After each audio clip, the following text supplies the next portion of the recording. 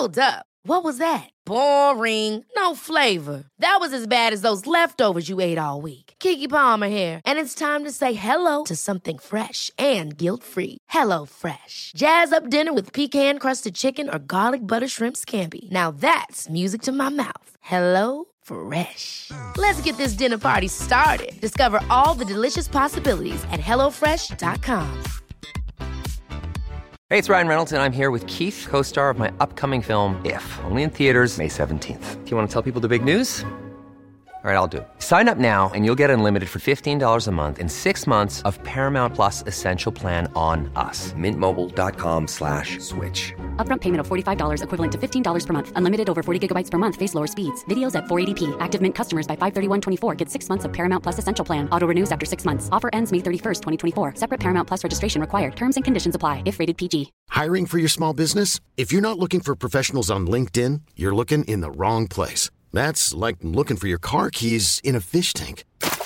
LinkedIn helps you hire professionals you can't find anywhere else, even those who aren't actively searching for a new job but might be open to the perfect role. In a given month, over 70% of LinkedIn users don't even visit other leading job sites. So start looking in the right place. With LinkedIn, you can hire professionals like a professional. Post your free job on linkedin.com/achieve today.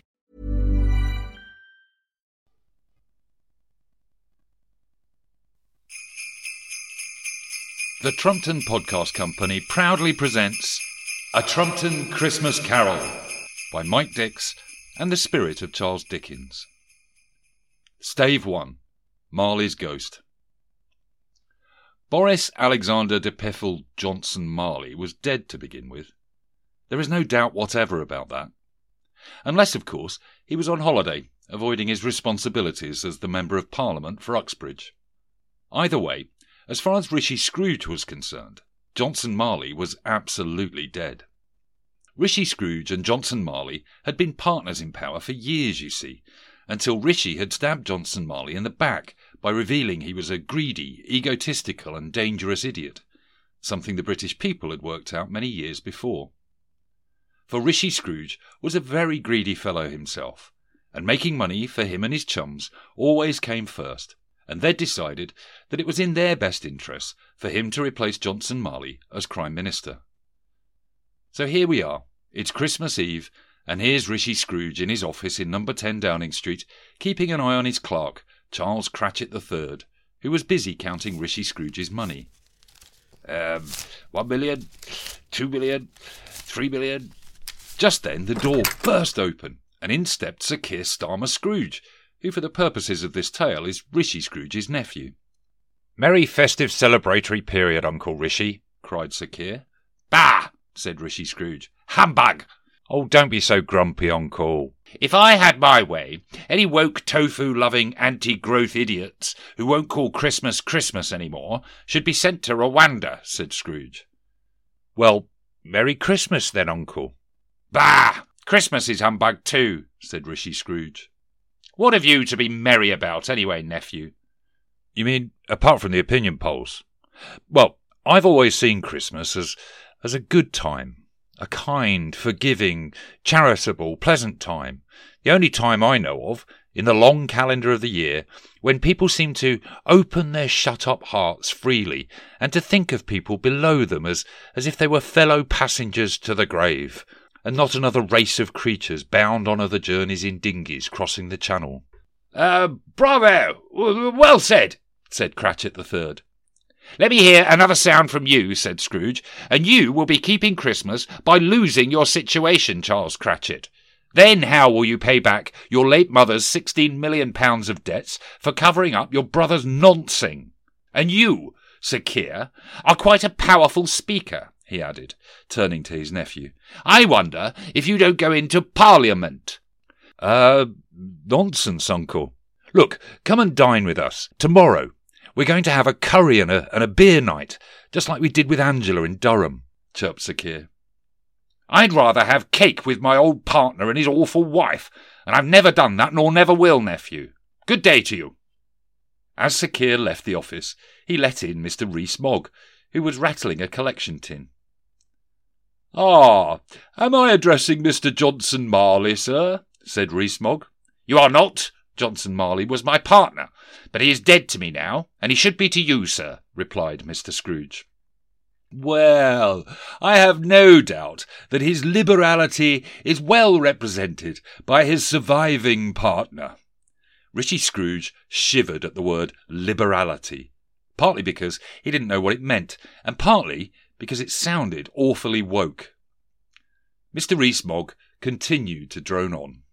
At this festive season of the year, Mr. Scrooge, said Mr. Rees-Mogg, taking up his tin, it is more than usually desirable that we should make some slight provision for the poor and destitute bankers and hedge fund managers, who suffer greatly at the present time. Many hundreds are in want of common necessities, such as butlers and nannies, since we left the EU.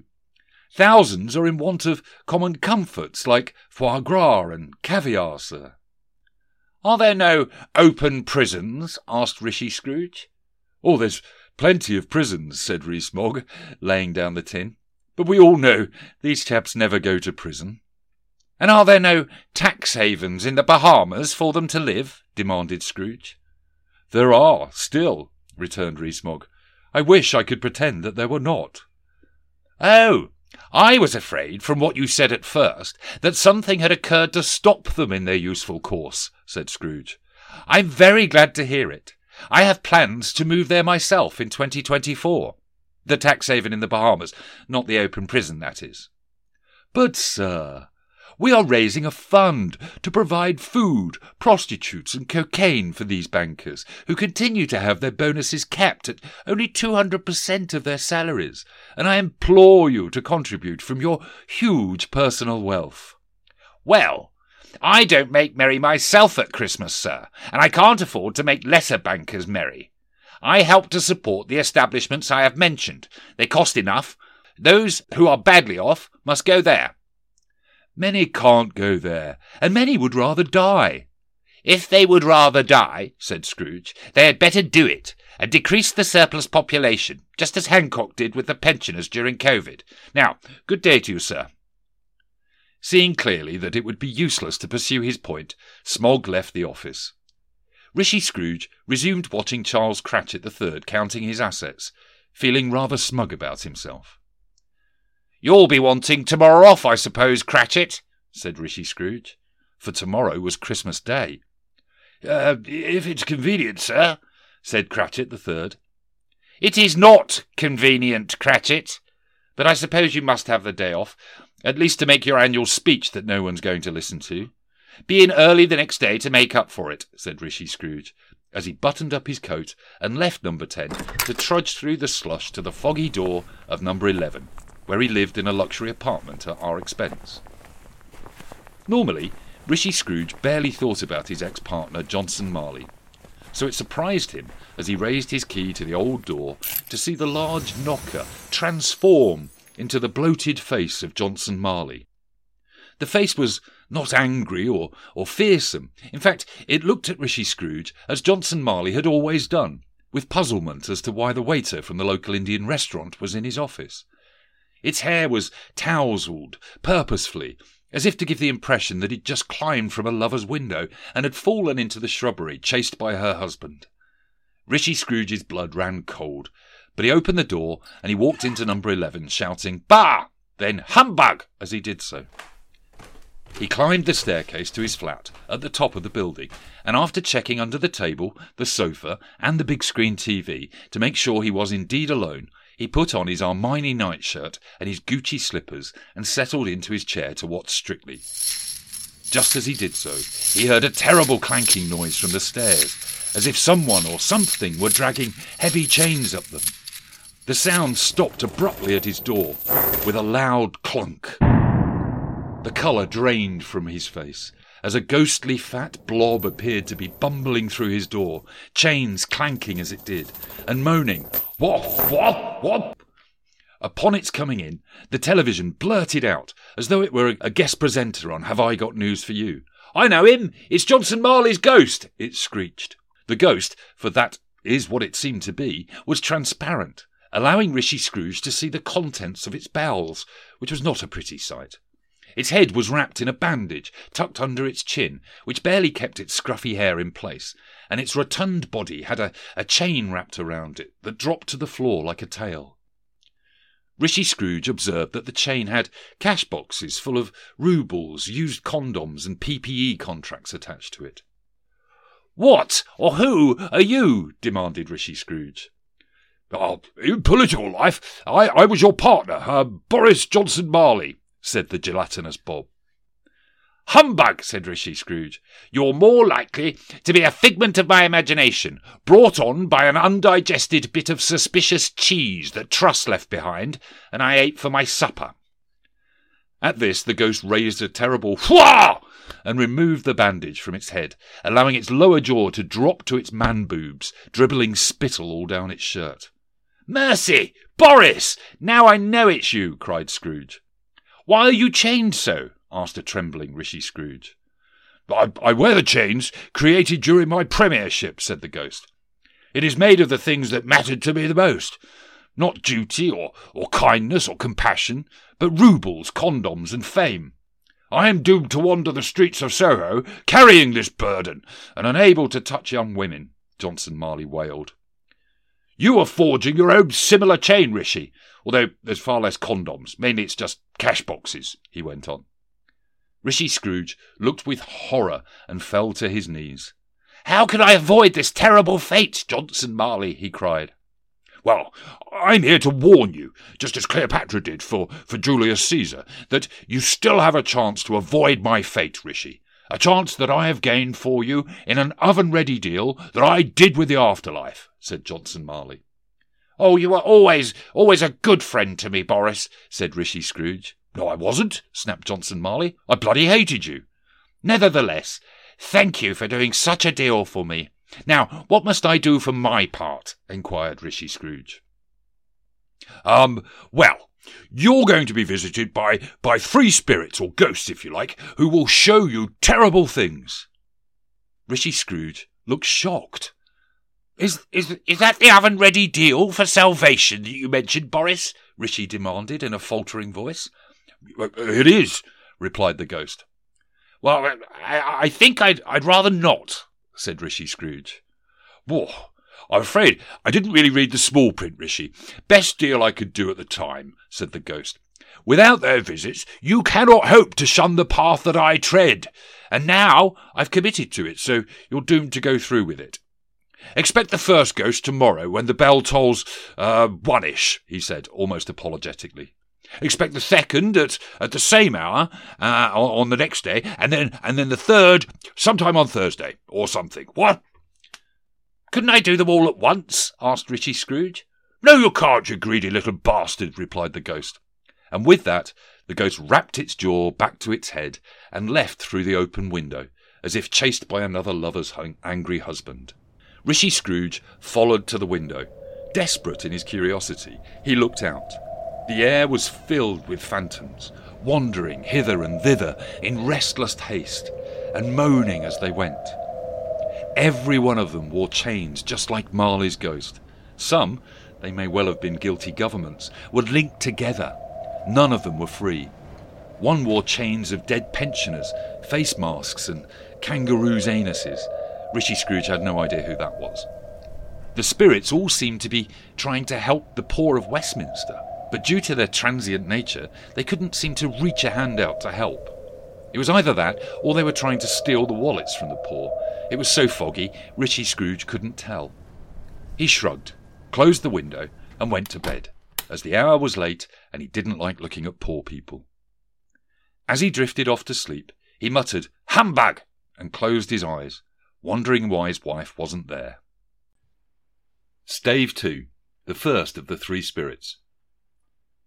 When Scrooge awoke, it was so dark that looking out of bed, he could scarcely distinguish the smeary, dirty window from the wallpaper Johnson Marley's wife had purchased. He lay there and almost forgot for a moment what had happened before he fell asleep. Then he heard Big Ben striking. Ding dong! One ring and no more.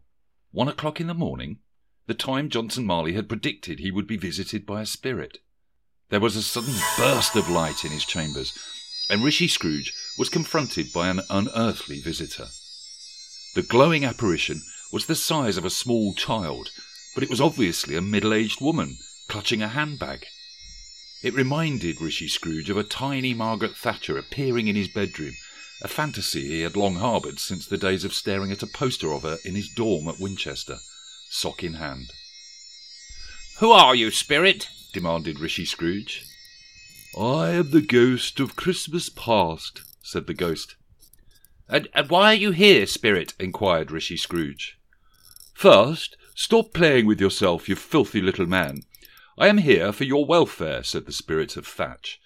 "Now, take my hand. I am taking you back to the 80s.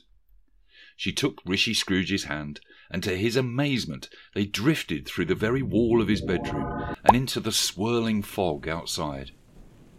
After some time, they sat down in a field covered in snow.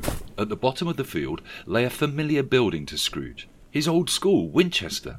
They passed through its walls and through empty corridors vacated by the boarders for Christmas. There in the corner, huddled up to a radiator and reading a set of accounts by candlelight, was a small boy with shiny black hair. "Why, it's me, when I was a boy at school!" exclaimed Rishi Scrooge. "My parents were too busy running their drug business to have me home for the holidays, and anyway, the older boys had tied me to a radiator to make sure that I couldn't leave." "Indeed," said the spirit, "you were never very popular. Let us see another Christmas." And with that, she took his hand and whisked him through the clouds again to settle in Shoe Lane, London. The ghost stopped at a certain office door and asked Rishi Scrooge if he knew it. "Know it?" said Rishi Scrooge. "Well, I was apprenticed here. It's the Goldman Sachs offices." They stepped inside and were confronted by a young, earnest-looking Rishi Scrooge himself, reading a set of accounts tied to a radiator. "Ha! What fun! My line manager, Mr. Fezziwig, would always do that to me, just as the Christmas party was starting." "Did he leave you there for long?" inquired the ghost.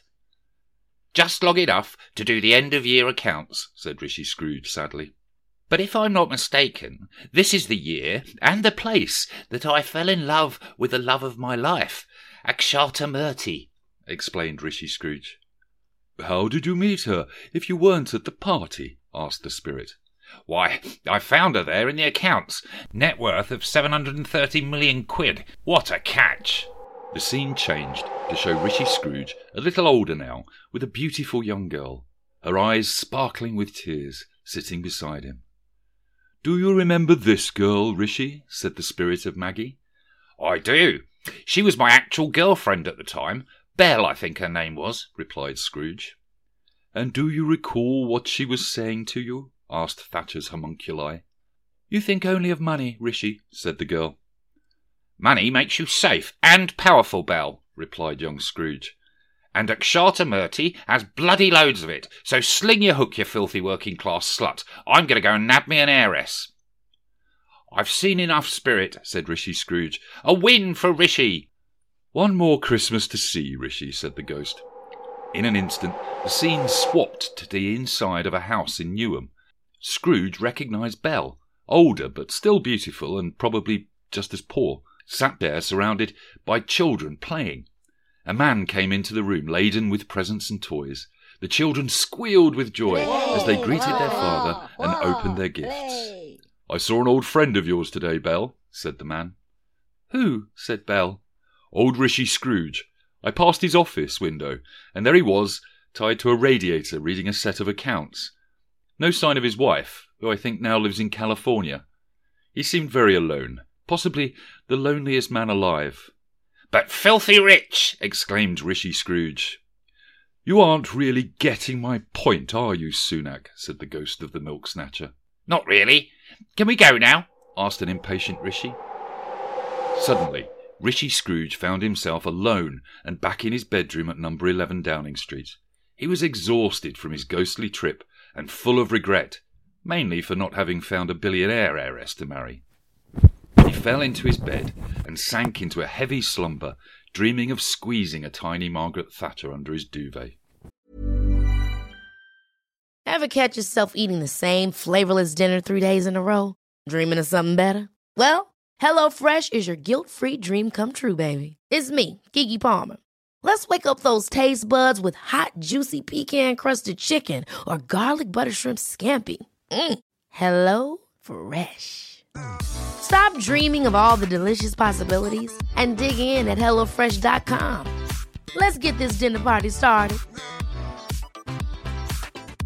Hey, it's Ryan Reynolds, and I'm here with Keith, co-star of my upcoming film, If, only in theaters May 17th. Do you want to tell people the big news? All right, I'll do it. Sign up now and you'll get unlimited for $15 a month and 6 months of Paramount Plus Essential Plan on us. MintMobile.com/switch. Upfront payment of $45 equivalent to $15 per month. Unlimited over 40 gigabytes per month. Face lower speeds. Videos at 480p. Active Mint customers by 531.24 get 6 months of Paramount Plus Essential Plan. Auto renews after 6 months. Offer ends May 31st, 2024. Separate Paramount Plus registration required. Terms and conditions apply if rated PG.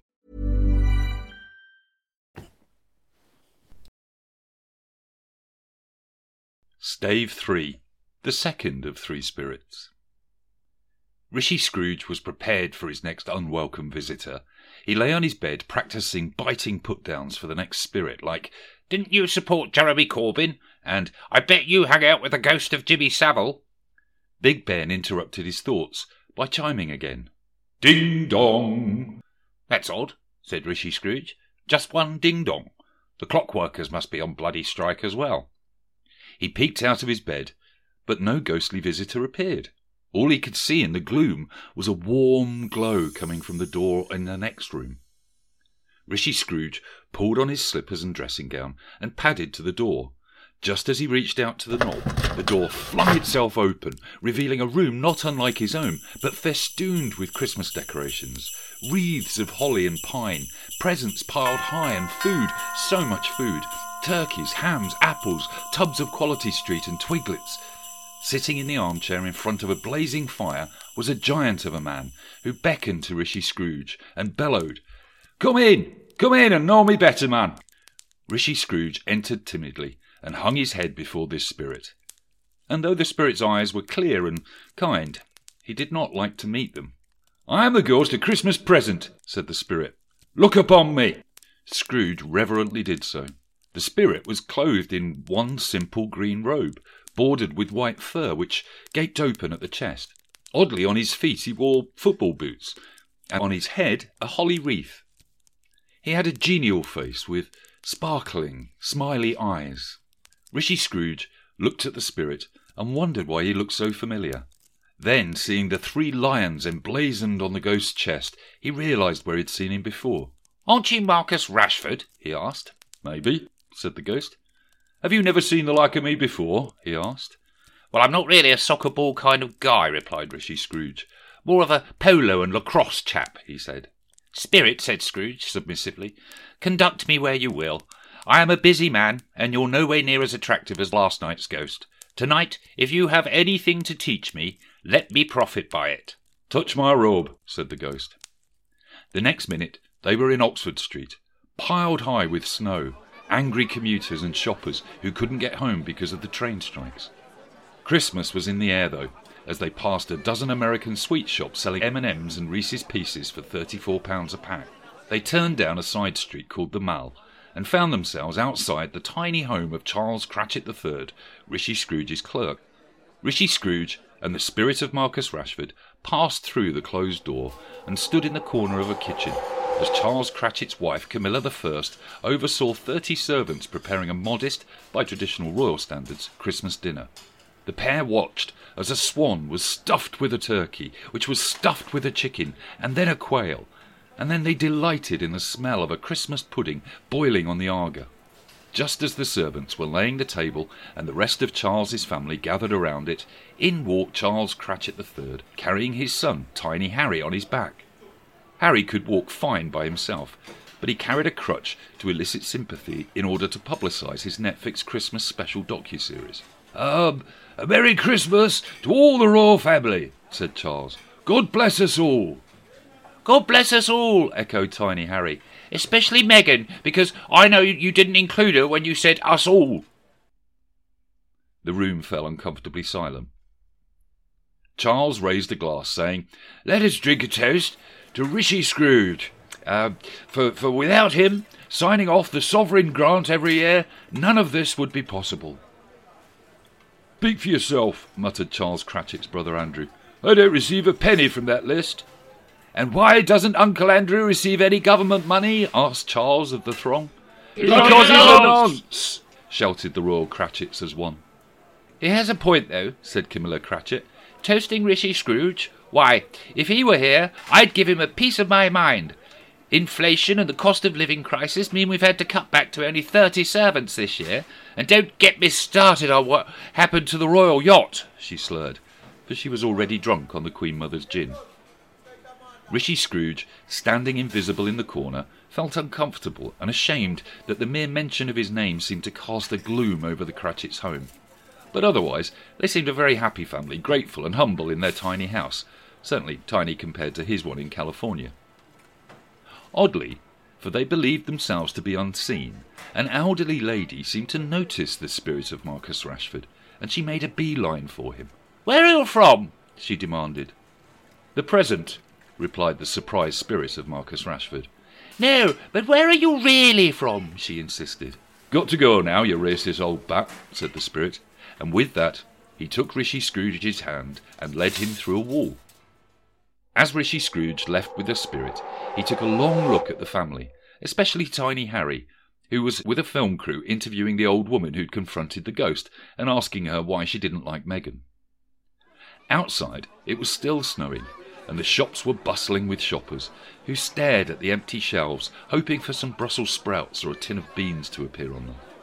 "The shopkeepers must have sold out. They'll be very happy," said Rishi Scrooge, imagining a profit and loss spreadsheet and the Christmas shopping statistics from the ONS. "Sadly not," replied the spirit. "The shelves have been empty for weeks now, due in large part to your ridiculous policy of leaving the EU and the single market. Plus, inflation at the moment means that most people couldn't afford food, let alone luxuries like heating at this time of year." "You mean because of Putin's war, surely, spirit," said Rishi Scrooge.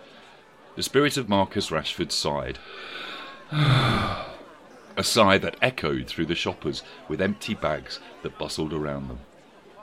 As they walked, the spirit reached into his capacious cloak and pulled out a tinned Christmas pudding or a box of after-eights and slipped them silently into the empty bags of shoppers.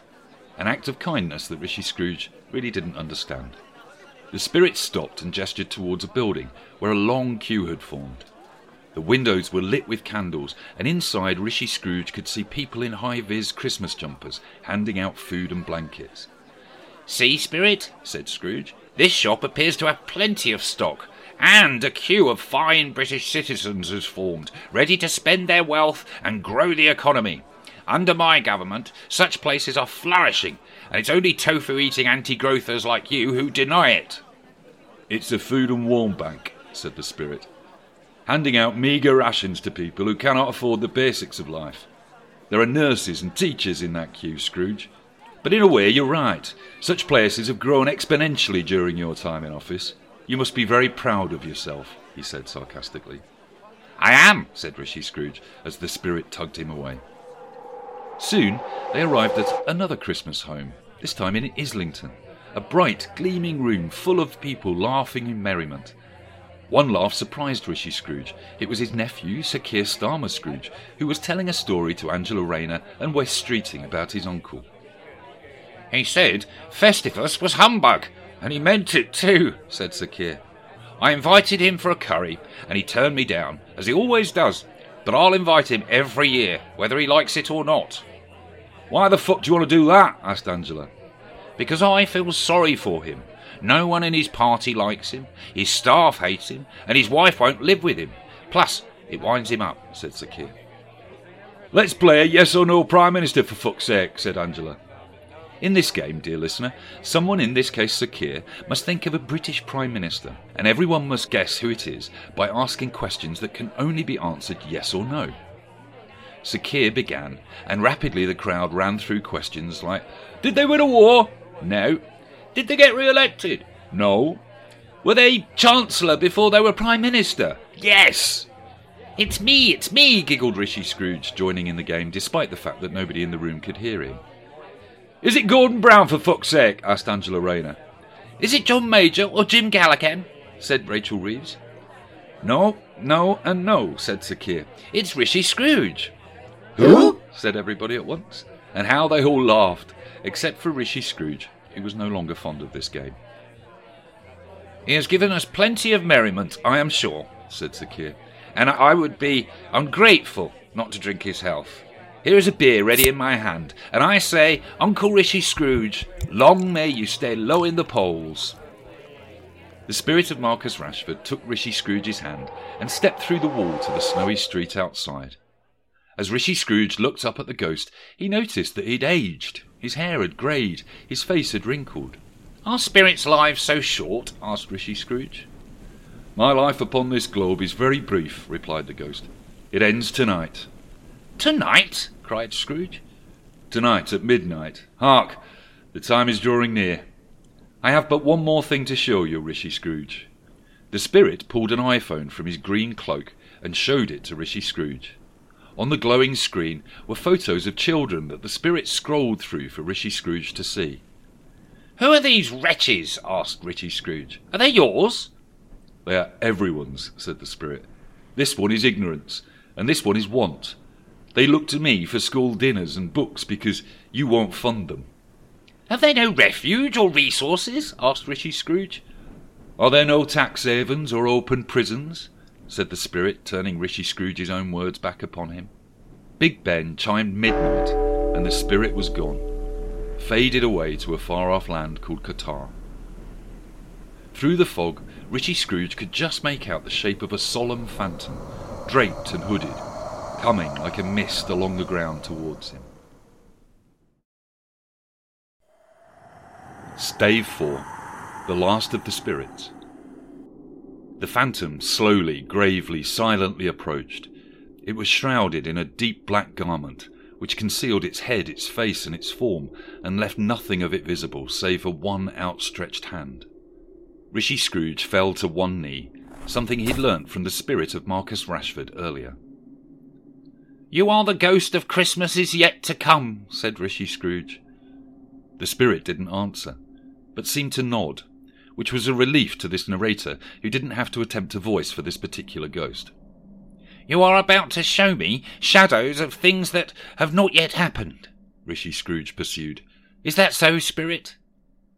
Again the spirit just nodded, and with a wave of its hand indicated Scrooge should follow it. Despite having spent some time with ghosts recently, Rishi Scrooge trembled at this one and struggled to walk. The spirit waited for a moment for him to catch up. They stepped into the City of London, outside the Bank of England, where a knot of bankers was discussing someone unknown. The spirit pointed towards them, as if to tell Rishi Scrooge to listen in. No, said the great fat man with a monstrous chin. I don't know much about it. Either way, I only know he's dead. When did he die? Inquired another. Last night, I believe. Why, what was the matter with him? Asked a third, taking a vast quantity of cocaine out of a very large bag. I thought he'd never die. God knows, said the first man with a yawn. It's likely to be a cheap funeral, said the man with the red braces. He didn't have any friends left in the city after he lost the election and let Labour introduce the banker's bonus tax. I don't know anyone who'll go. What has he done with his money? Asked a red-faced man with red braces. I haven't heard, said the man with a large chin, yawning again. Left it in the Bahamas, perhaps. He certainly hasn't left it to me, that's all I know. The bankers laughed like drains and strolled away. The spirit whisked Rishi Scrooge away to a poorer part of town, inside a scruffy charity shop, full of junk and old clothes. A woman came in with a silky bundle under her arm. "Ooh, what you got there, a donation?" asked the enthusiastic shop assistant. "Armani dressing gown and Gucci slippers," said the old woman. "They're not mine. The owner's dead. I took them from his corpse while he was still warm." Once again, the spirit led Rishi Scrooge away before he could find out how much the shop would charge for his designer loungewear. This time, they reappeared next to Rishi Scrooge's own bed. A shape was laid out upon it, covered with a silky sheet. There were no mourners, no weeping family, no cabinet members even at his bedside. "Who is under the sheet?" Rishi Scrooge said, although he feared he knew the answer, but didn't want to believe his fears. "Is there no one in London who feels any emotion at this man's death?" said Rishi Scrooge, quite agonised. The phantom spread its dark robe before him for a moment, like a wing, and withdrawing it, revealed a room by daylight, where a mother and her children were sitting staring at the door. A man, young, but looking haggard, stepped in. "I'm afraid it's good and bad news, my dear," said the young man to his anxious wife. "What's the good news?" asked the woman. "Did we qualify for extra help for our fuel bills?" "I'm afraid that's the bad news, dear. In fact, it turns out we have to pay back the last grant we got, or we'll be cut off at midnight," sighed the man. "Oh, no. The children will either perish in the cold or starve if we must pay the bill with the money I scraped together for the food," sobbed the wife. "So what is the good news, husband?" "I just found out that the Prime Minister's dead." "Hurrah!" shouted the family, and how they all laughed. "When I said emotion, I didn't mean that," said Rishi Scrooge to his becloaked companion. "Show me someone who shows sorrow connected with death," said Rishi Scrooge. The spirit took Rishi Scrooge's arm, and once again they found themselves in the home of Charles Cratchit III. This time, however, the house wasn't full of Charles's royal family members. Instead, there was just Tiny Harry and his wife Meghan, sitting sadly on his knee on the throne in the middle of the room. "Remind me how they all died, Harry," asked Meghan. "Forcing us to become the Queen and the Queen's consort," she said. "It was Rishi Scrooge's fault," said Harry. "When his poll ratings fell below 10%, he announced he would commission a new royal yacht for Papa. The little skinflint pocketed the money himself and got a friend to make the yacht from recycled dinghies recovered from the Channel. Then the whole family were invited on the maiden voyage." "Except us," interrupted Meghan. "Exactly," continued Harry. "And inevitably, when the yacht sank, there was no one to rescue them, because Rishi Scrooge had disbanded the RNLI and locked up all the volunteers for treason. The whole royal bloodline was lost. We were the only members of the family alive to take the throne, which of course meant we had to cancel our Netflix deal," he said sorrowfully. With a swirl of its gown, the spirit transported the pair yet again, and Rishi Scrooge found himself clinging to the spirit's arm outside number 10 Downing Street. Rishi Scrooge squinted through the window and saw his nephew, Sir Keir Starmer Scrooge, at the cabinet table. The wallpaper had certainly changed, and Rishi Scrooge didn't recognise anyone around the cabinet table at all, much the same way as the British people didn't either. Another swirl of the dreary gown, and they were in a dark, cold graveyard in Westminster. The ghost, still silent, pointed towards a simple grave. Trembling, Rishi Scrooge approached it. Rishi Scrooge stopped before reading the stone. "Spirit," he said, "tell me, are the things you have shown me shadows of things that will be, or things that might be?" he asked. The spirit didn't answer. "Because if, when you return me, I change my ways, might I avoid this terrible ending?" The spirit just pointed to the grave. As he feared, the uncared-for grave marker bore his own name, Rishi Scrooge. "Am I that man the bankers laughed at? The one who lay upon the bed? The Prime Minister that died alone and unmourned?" he cried. The finger pointed from the grave to him and back again. "Oh no, spirit! Oh no, no!" The finger still was there. "Spirit," he cried, clutching at its robe, "hear me! I am not the man I was. Give me a chance to improve. Why show me this if I am past all hope?" said Scrooge. The spirit did not answer. "I will learn from what you have shown me. I've taken note, spirit. I will learn from the past, the present, and the future. The spirits of all three shall strive within me. I will learn from this, and I will change things for the better." As he said this, the spirit nodded, and the graveyard around them seemed to shrink and collapse and reveal Rishi Scrooge's bedroom in number 11 Downing Street. Stave 5. The End of It. Rishi Scrooge was excited to see his Armani gown and Gucci slippers were still there, that his body was very much alive and not lying lifeless on the bed. "I will learn from the past, the present, and the future," Rishi repeated to himself. "Oh, Boris, spirits, especially Maggie, and Christmas itself, I have you to thank for this chance to change things," he exclaimed. Running to the window, he flung it open. No mist, no fog, no phantoms. In fact, it was a bright, clear, sunny morning. "What day is it?" Rishi Scrooge shouted to a small boy who was loitering outside. "Eh?" replied the boy. "What's today, my fine fellow?" said Rishi Scrooge. "Today?" replied the boy. "Why, it's Christmas Day, sir." "It's Christmas Day," repeated Rishi Scrooge to himself. "I haven't missed it. The spirits have done it all in one night. They can do anything they like, of course. Of course they can. Of course. Hello, my fine fellow." "Hello," returned the boy. "Do you know the shop in the next street but one, on the corner?" Scrooge inquired. "You mean Tesco Express?" replied the lad. "An intelligent boy," said Rishi Scrooge. "A remarkable boy. Do you know whether they've sold the turkey that was hanging up there? The big one?" "What, the one that had bird flu?" returned the boy. "What a delightful boy!" "Yes," said Rishi Scrooge. "That's the one, my boy." "It's hanging there now, sir. Nobody wants it for fear of poisoning themselves," replied the boy. "Is it?" said Scrooge. "Is it? Go and buy it. Here's £50.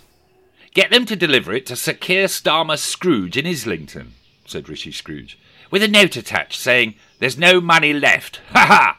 The boy picked up the £50 note and was about to bolt off when Rishi Scrooge stopped him with a shout. "And boy," he bellowed, "do you know the betting shop next to the Tesco Express?" "I do, sir." "What a marvellous chap," said Rishi Scrooge. "Take this betting slip to them and get them to place a bet from my offshore account," said Scrooge, as he threw a hastily scribbled note to the child. "And is there £half-a-crown in this for me?" inquired the enterprising scamp. "No. Now piss off and do as you're told before I get a Met Officer to strip search you, you little bugger," replied Rishi Scrooge, as he closed the window and got dressed. Rishi Scrooge set off to visit his nephew in Camden Town, and as he walked through the streets past the queues for the warm banks and the food pantries, he wished striking nurses and postal workers a Merry Festivus, which made no one feel better about themselves, including him. Reaching his nephew's home, Rishi Scrooge said to himself, "I will change everything for the better. The spirits have shown the errors of my ways. The new Rishi Scrooge starts today." He peered through the window of Sir Keir's living room and saw the half-eaten turkey on the dining table. All around it lay the shadow cabinet, groaning and clutching their stomachs as if in immense agony. Sir Keir looked up from the carpet where he lay. He was surprised to see the tiny silhouette of his uncle, laughing maniacally at their plight, before he screwed his eyes closed and breathed his last. Rishi Scrooge was delighted with himself as he skipped and danced his way home, singing, "A second term in 24 is what Rishi was put here for." The next morning, Rishi Scrooge sat expectantly in his office, staring at the front door. "You're late, Cratchit the Third," he exclaimed as the clerk stumbled through the door. "Only a few minutes, Mr. Scrooge. I had to walk here as there were no train services due to the strikes you've caused," replied Charles. "This will not do," said Rishi Scrooge. "This will not do at all. Things are going to change around here," he went on, poking Charles the Third in the ribs so hard that he staggered backwards. Then, breaking into a rather insidious smile, Rishi Scrooge bellowed, "Merry Holidaymas, Charlie!" and he clapped him on the back. "And I shall give you and your royal family a merrier Festimus than you have ever had, my fine fellow, for I have seen the error of my ways." Charles could not believe his eyes or ears, despite the size of the latter. "I've ordered you a fine new royal yacht," he said, "and from this day on you'll be able to treat your family like kings each Christmas, dining aboard it," Rishi Scrooge revealed. "Now, light the fire, Charlie, and let's warm this place up." Just then, there was a knock at the door, and upon opening it, Rishi Scrooge saw the small boy he'd sent to Tesco's in the betting shop the day before. "Why, hello, my fine fellow," said Scrooge. "Did you manage to place that bet for me?" "I did, sir, and here is the receipt. £1 million on Tiny Harry becoming our new king by next Christmas, at 1,000 to 1 odds, sir," said the little scamp. "And the bookie said you were odds-on favourite to win the next election after the mysterious death of all the Labour MPs. You see, dear reader, Rishi Scrooge did change after his experience with the ghosts of Christmases past and present, but especially because of what he learnt from the ghost of Christmas future. He would still die, an unpopular and unloved man, but he would have decades in office now, with no opposition, and he'd be considerably richer as a result of his bet on King Harry.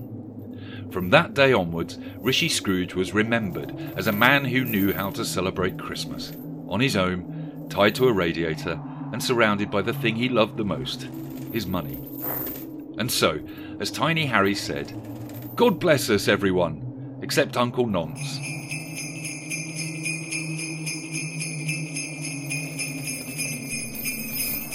You have been listening to A Trumpton Christmas Carol, a morality tale for the year 2022. If you enjoyed this, the Trumpton Podcast Company is going to try and produce a number of these podcasts during the year. It would really help if you visited my Ko-fi account, ko-fi.com/Mike Dix, and help support me in my work. If you can't, then I hope you enjoyed it and you had a great Christmas. Goodbye.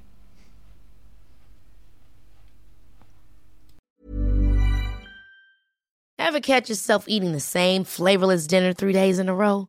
Dreaming of something better? Well, HelloFresh is your guilt-free dream come true, baby. It's me, Keke Palmer. Let's wake up those taste buds with hot, juicy pecan-crusted chicken or garlic butter shrimp scampi. Hello Fresh.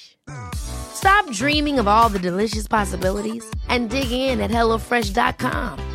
Let's get this dinner party started.